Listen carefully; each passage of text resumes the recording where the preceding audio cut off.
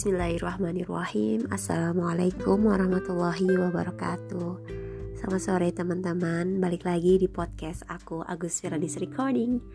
Hari ini tanggal 3 September, Sabtu malam minggu nanti. And ya, seperti biasa, aku mau update terkait beberapa hal.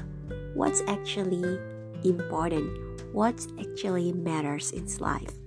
Jadi suara aku emang agak serak. Jadi meskipun aku crash untuk high volume tinggi, tapi emang segini guys. Jadi sorry untuk kali ini suaranya emang terbatas segini. Oke, then balik lagi. Seperti yang tadi aku udah spill bahwa apa sih sebenarnya yang penting di dunia ini.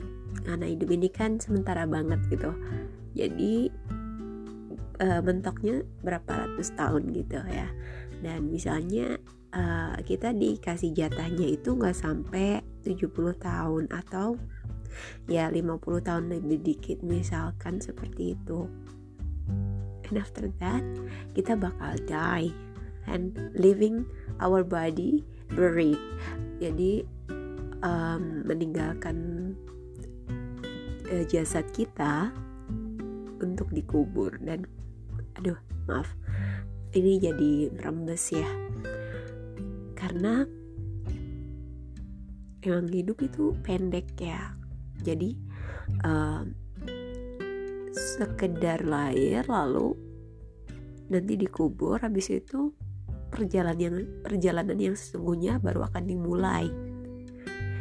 And it's after we die, literally die, tapi sebenarnya afterlife journey begins. Jadi kehidupan setelah di dunia ini dimulai, ya kan?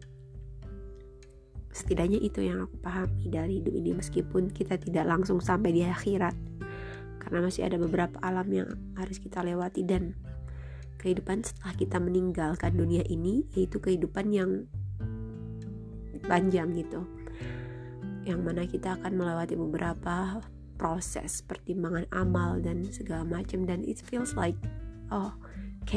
apakah kita akan mampu gitu untuk merasakan segala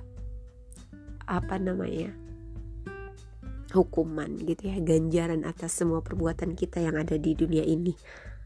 I'm not sure, tapi what I do believe, yang saya benar-benar percaya adalah bahwa we have Allah yang maha pemurah, pengampun, dan maha pengasih dan penyayang. I do believe because sifat Allah yang demikian itulah yang actually akan insya Allah membantu kita, no matter how sinful we are gitu. So I actually little bit confused about what life is, but after I reflect some days, some months, and some years that God sent us in this world is by purpose. I mean, not just live and die, but by filling with something which is useful, something which is good, something that is meaningful, and including sadness, happiness, confusing moments, and many things, the complicated and complex feelings. Ya, itu jadi part of life. It becomes like seasonings atau ingredients of how our lives would be. And then setelah itu, yang menjadi hal yang penting ya dari kehidupan kita, maybe is not about how we define life as something blah blah blah, how we reflect our life so deeply, something like that, but actually lebih ke how we act out, bagaimana kita bertindak ya. Makanya sebaik-baiknya manusia adalah yang bermanfaat gitu. Ada hadis yang mengatakan seperti itu. Jadi I just realized that iya juga ya, kalau hidup ini bermanfaat mungkin akan lebih meaningful. Secara tidak langsung itu mengisi definisi meaningful itu sendiri. Dan yeah, that's it. Gitu.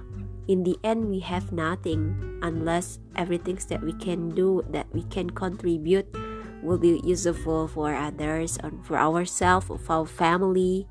Ya, seperti itu. Jadi in the end, what matters? Sometimes we will see that there is nothing matters in this world but amal gitu, amal soleh. Okay guys, thank you for listening. Just sharing my perspective about life, what matters in life. Maybe it's gonna be different with your perspective, but I do believe that because we have similar angles, but we define life, we see life based on our experience, based on our knowledge. So I do believe that, yeah, what I share here is based on what is that. Yeah, it's my experience and knowledge. That's it. Thank you for always listening my podcast. I hope it's gonna be helpful and useful for the listener, for you guys. And I will update for another topics next week, inshallah. Bye-bye. Stay happy and healthy. And wassalamualaikum warahmatullahi wabarakatuh.